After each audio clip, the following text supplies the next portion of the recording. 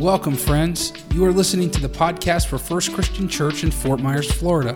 To learn more, join us online at fccfm.org. It is a blessing to be able to share God's Word with you today. Thanks for joining us. Today at 3 o'clock, how many of you are Little League World Series fans? Love watching that. Today at 3 o'clock, Ohio faces Michigan. Go figure. And at 3 o'clock, those guys will take the field, and they come from all different places. They come from all different teams, and they come there, and they have different uniforms and different parents and different signs. But there is something that is common to the game today at 3. What is it? Yeah, you're catching on. Yeah. Home plate. Home plate is going to be there for them, and they are going to have to decide their game, how well they throw, how well they hit, based on home plate. Any former Little Leaguers in the room? Have you played? Who can tell me how wide the plate is? 17 inches. Somebody knows immediately that it's 17 inches. But what about, we also love watching college girls fast pitch softball. That's amazing every year. We try to catch that when the tournament's on. And I don't know if we have any girls that have played that in the past. How wide's their plate? Oh, it's the same, 17 inches? Good. High school, when you get into high school, I know the players get a little bit better and with that, but what's the width of the plate? 17 inches. Some of you have heard Coach John Skolonis give his talk on home plate. He was a coach in college from 1948 to 1991, and he talked about the importance of the width of the plate, that it didn't matter. We've got some people that have played in our church that have played professionally. They got paid to play a game. How great is that? How wide do you think it is in major leagues? 17 inches. Nothing's changed. It's still the same. And there may be different teams and there may be different places in the stadiums. If you've been in different stadiums, they look different. They have different seats. They have different ways they mow the grass. They have different ways they do the outfield fence. They have different concessions and different uniforms. But something that's always the same, home plate, is 17 inches. Even if we go overseas, there are other countries that love baseball. Japan's a big baseball country. They love that. In Japan, our guys don't go over there and the Japanese go, it's 35 inches here, Or Atlanta doesn't come down to Tampa and play, and Tampa goes, well, ours is just 10 inches because we have really good pitchers, Or they don't change it. It's 17 inches regardless. Now let's take that same thought. Let's apply it to the church. What if we could know exactly what the parameters are that God calls us to live with? In the church, he tells us in his word, in the same way that we have rules for baseball, we have rules for living in every area of our life, whether it's relationships or money or time or enemies, or attitudes, or actions. God tells us how wide the plate is. He tells us the parameters that we're supposed to live within. And it doesn't change by gender or culture or country or translation of the Bible. It's the same. The difference between baseball and the church, baseball actually abides by the rules. They actually live within the parameters of the rules of baseball. Because we've seen and we all know there are churches that even though the Bible says this is about what the Bible says about this, they're kind of like that parent who wants their kid to feel good. So they're like, well, I know you're not a good pitcher, but we'll just make the plate wider. And so there's sometimes churches say, well, I know that's what the Bible says about this, but culture is different and people are different, and we'll just expand the plate. And so before we know it, we don't have a 17-inch plate in the church anymore. In fact, sometimes we don't even have a plate. So this morning, we start a new series. We're going to talk about elephants in the room. And you know what that means? That's the concept that some topics are huge. Yeah, they're amazing and they're right, but we don't want to talk about them because they're uncomfortable. And what happens is we get so used to the elephant being in the room and never talking about it, pretty soon we don't even realize it's still there. And so we're going to do that for the next couple weeks. And this morning, we're going to talk about serving. So if the ushers would lock the doors, turn to the person next to you and say, he's coming after us. And you that know me know that that's not my heart. I don't know where to put my home plate. There we go. You know that's not my heart to beat us up or anything, but it is my mandate as a pastor. Ephesians 4:11 says that he made some to be pastors and teachers to equip the people for acts of service. Hebrews 10 says, spur one another on to those good works and those good deeds. And so this morning, I just want to encourage and to spur and to make sure that we have an understanding, what does the Bible say about service? And so there's some things I want us to learn. First, I just want to look at some scriptures that make this very clear, because the guidelines are not established by pastors. The preacher can never get up and say, here's what I want you to do. He needs to say, here's what the Bible says. And so I want to give you some scriptures about serving first. John 13, Jesus is in the upper room with his disciples, and as Matt just said a moment ago, as they get into the room, they're arguing about who's going to be first and who's going to sit in what seat and who's going to be the greatest. And Jesus gets up in the midst of their arguing, and he gets water and a towel and he washes their feet. And then he says, I'm sure there's this look of shock on their face. He says, do you understand what I was doing? He said, you call me teacher and Lord, and you're right, because that's what I am. And since I, your Lord and teacher, have washed your feet, you ought to wash each other's feet. He's saying, yeah, I'm teacher and you call me Lord, and there is a hierarchy. Do you see how amazing it is when someone at the top of the hierarchy serves? He said, it's not about position, it's about attitude. And then he says, now that you know these things, I've given you an example to follow, do as I've done. Now that you know these things, God will bless you for doing them. As the church grew through the early years, a lot of people tried to get rid of home plate. And the church of Corinth was one of those. It was a mess. They don't even know. I think some of them didn't even know there had been a home plate at one time in the church, that there were guidelines. And so Paul writes the letter to Corinth, 1 Corinthians, and in that letter, he's writing to them about all kinds of things. I mean, he has to tell them to quit suing each other. He tells them how to have potluck dinners at their home.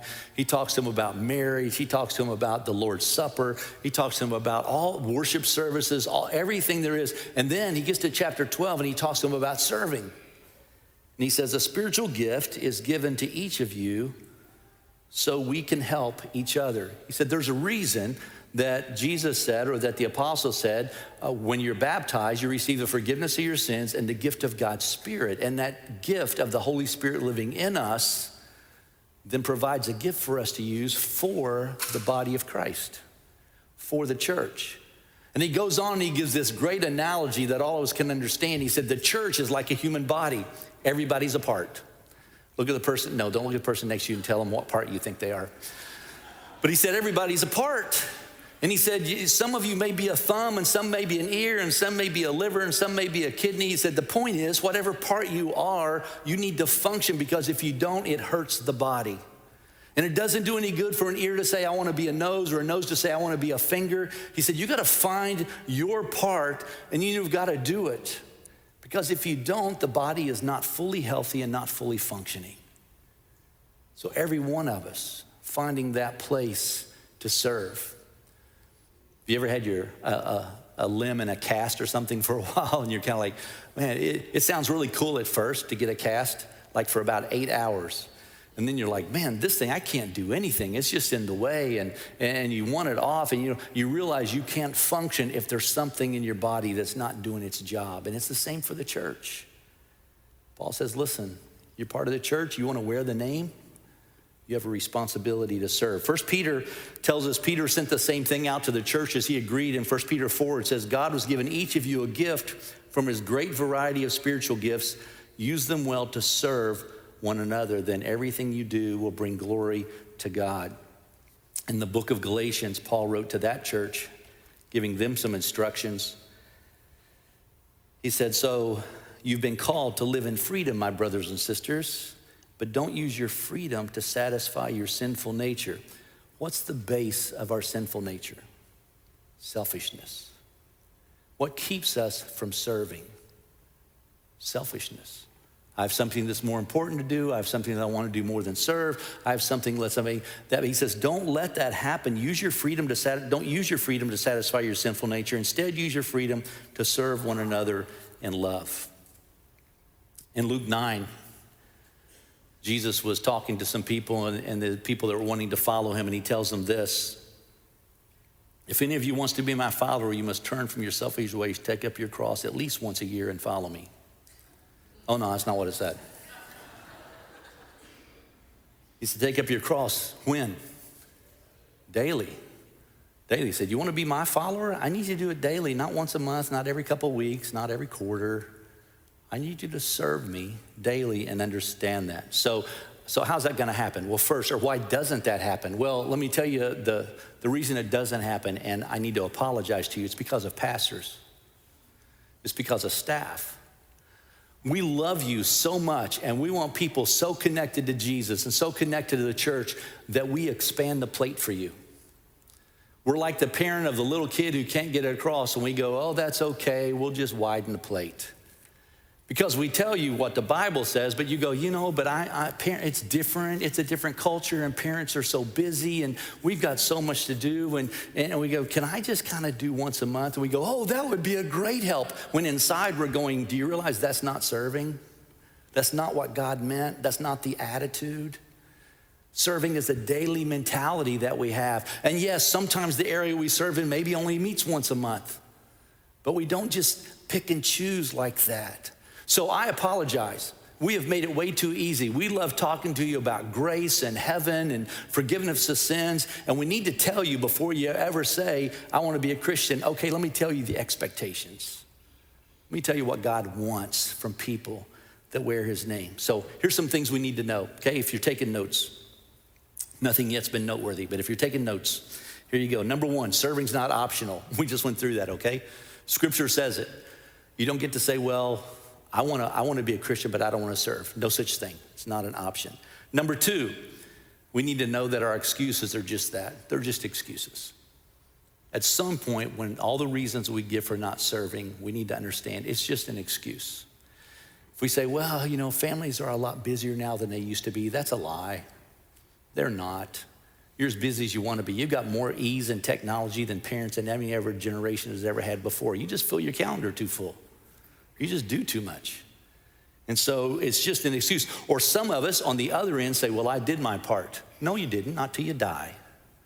You're not done serving. There's something you can do. Our excuses are just that. Third thing we need to know is our walk with God gets stronger when we serve. Do you realize that one of the healthiest things you can do spiritually is to be involved in a ministry and serve?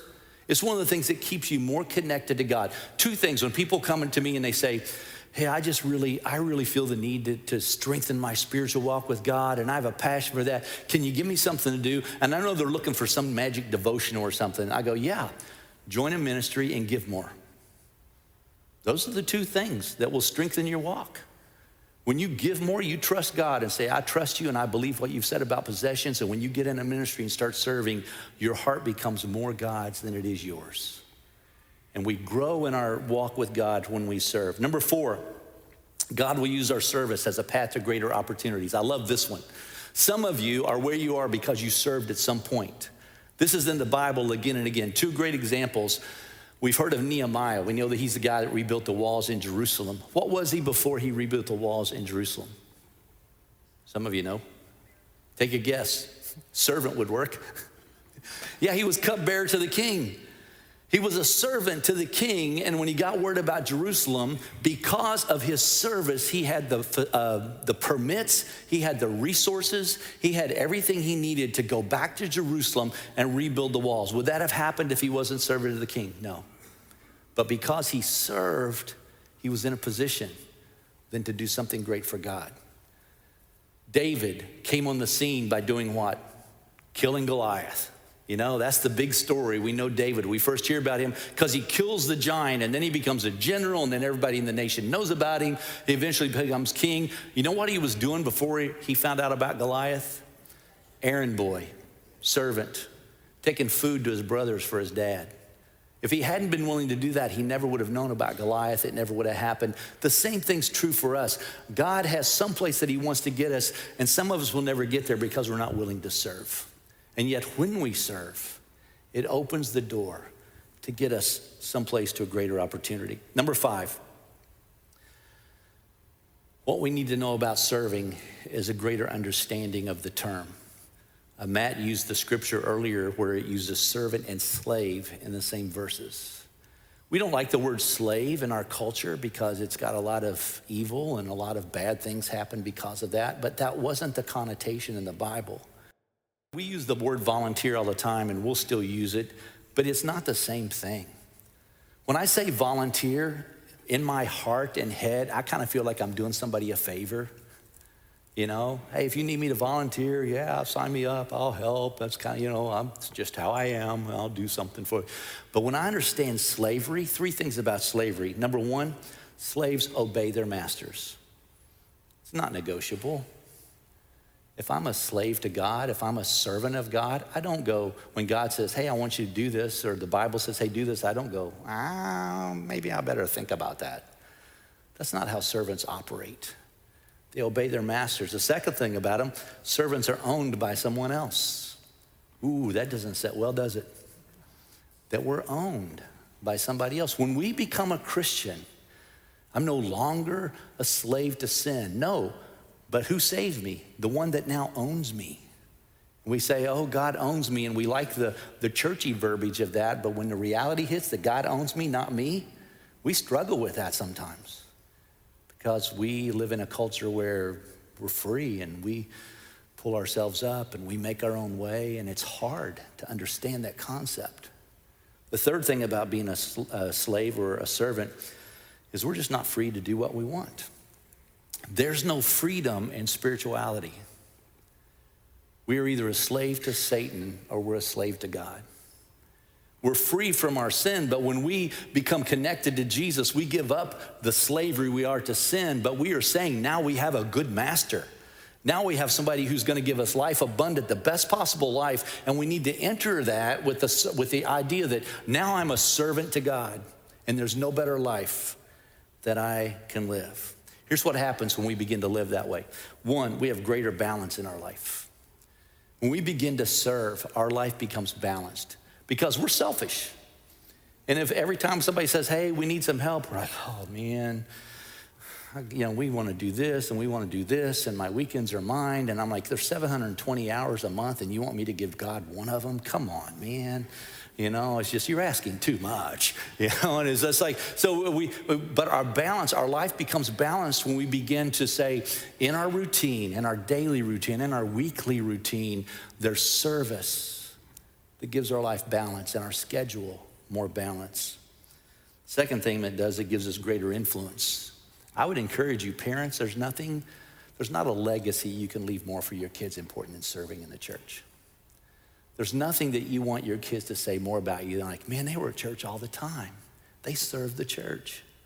They really did believe what they said they believed. And man, they showed it by being there. Anytime something was needed, my parents, it's like the old joke. They had a drug problem. I got drugged to church every time the doors were open, It's like we all had that but what a legacy. Say, do your parents, so it's sad if your kids start talking about you or our grandkids start talking about us and they list 15 things and then finally say, oh yeah, and then the church. When we serve, it gives us credibility and influence. You don't think so? Ask Grandma Jean. I don't know if she's here today, but Grandma Jean in the nursery and children's ministry, it's probably where she is. Everybody that's been in the nursery the last 10 or 15 years knows Grandma Jean because every kid comes into the nursery because of her. And she's cared for our kids. And we have other children's workers the same way. They're there every week. And it gives consistency and it gives influence because of serving. The third thing, when we become servants, it gives us opportunities to see miracles. In John, the 2nd chapter, Jesus is at a wedding. It's his first event. He's got 6 of his disciples with him, the first 6. And his mom comes and he says, they're out of wine, fix it. And so he goes and let me just read it. It says, Jesus told the servants, fill the jars with water. When the jars had been filled, he said, now dip some out and take it to the master of ceremonies. So the servants followed his instructions, and when the master of ceremonies tasted the water that was now wine, not knowing where it had come from, though of course the servants knew, he called the bridegroom over. A host always serves the best wine first, he said. Then when everyone's had a lot to drink, he brings out the less expensive wine, but you kept the best until now. He didn't know. Who knew that Jesus turned water to wine? The servants. They're the only ones that knew that. When we serve, we get to see God work in people's lives. When we serve and we're serving other people, we get to see the influence and the impact that God has that you only get to see when you're serving. Those that have served on mission trips, those that serve weekly in children's ministry and student ministry and whatever the ministries. There's 25, by the way, on the bulletin this morning. If you're going on, well, I wonder what my choices are. There's 25 of them. You get to see the difference. We've got guest people that have been on the same door for the last 4 or 5 years. They know every one of you that come through their door. And they've seen the difference of what God has done in your life because you shared the stories. That's what happens when we begin to serve. There's a difference.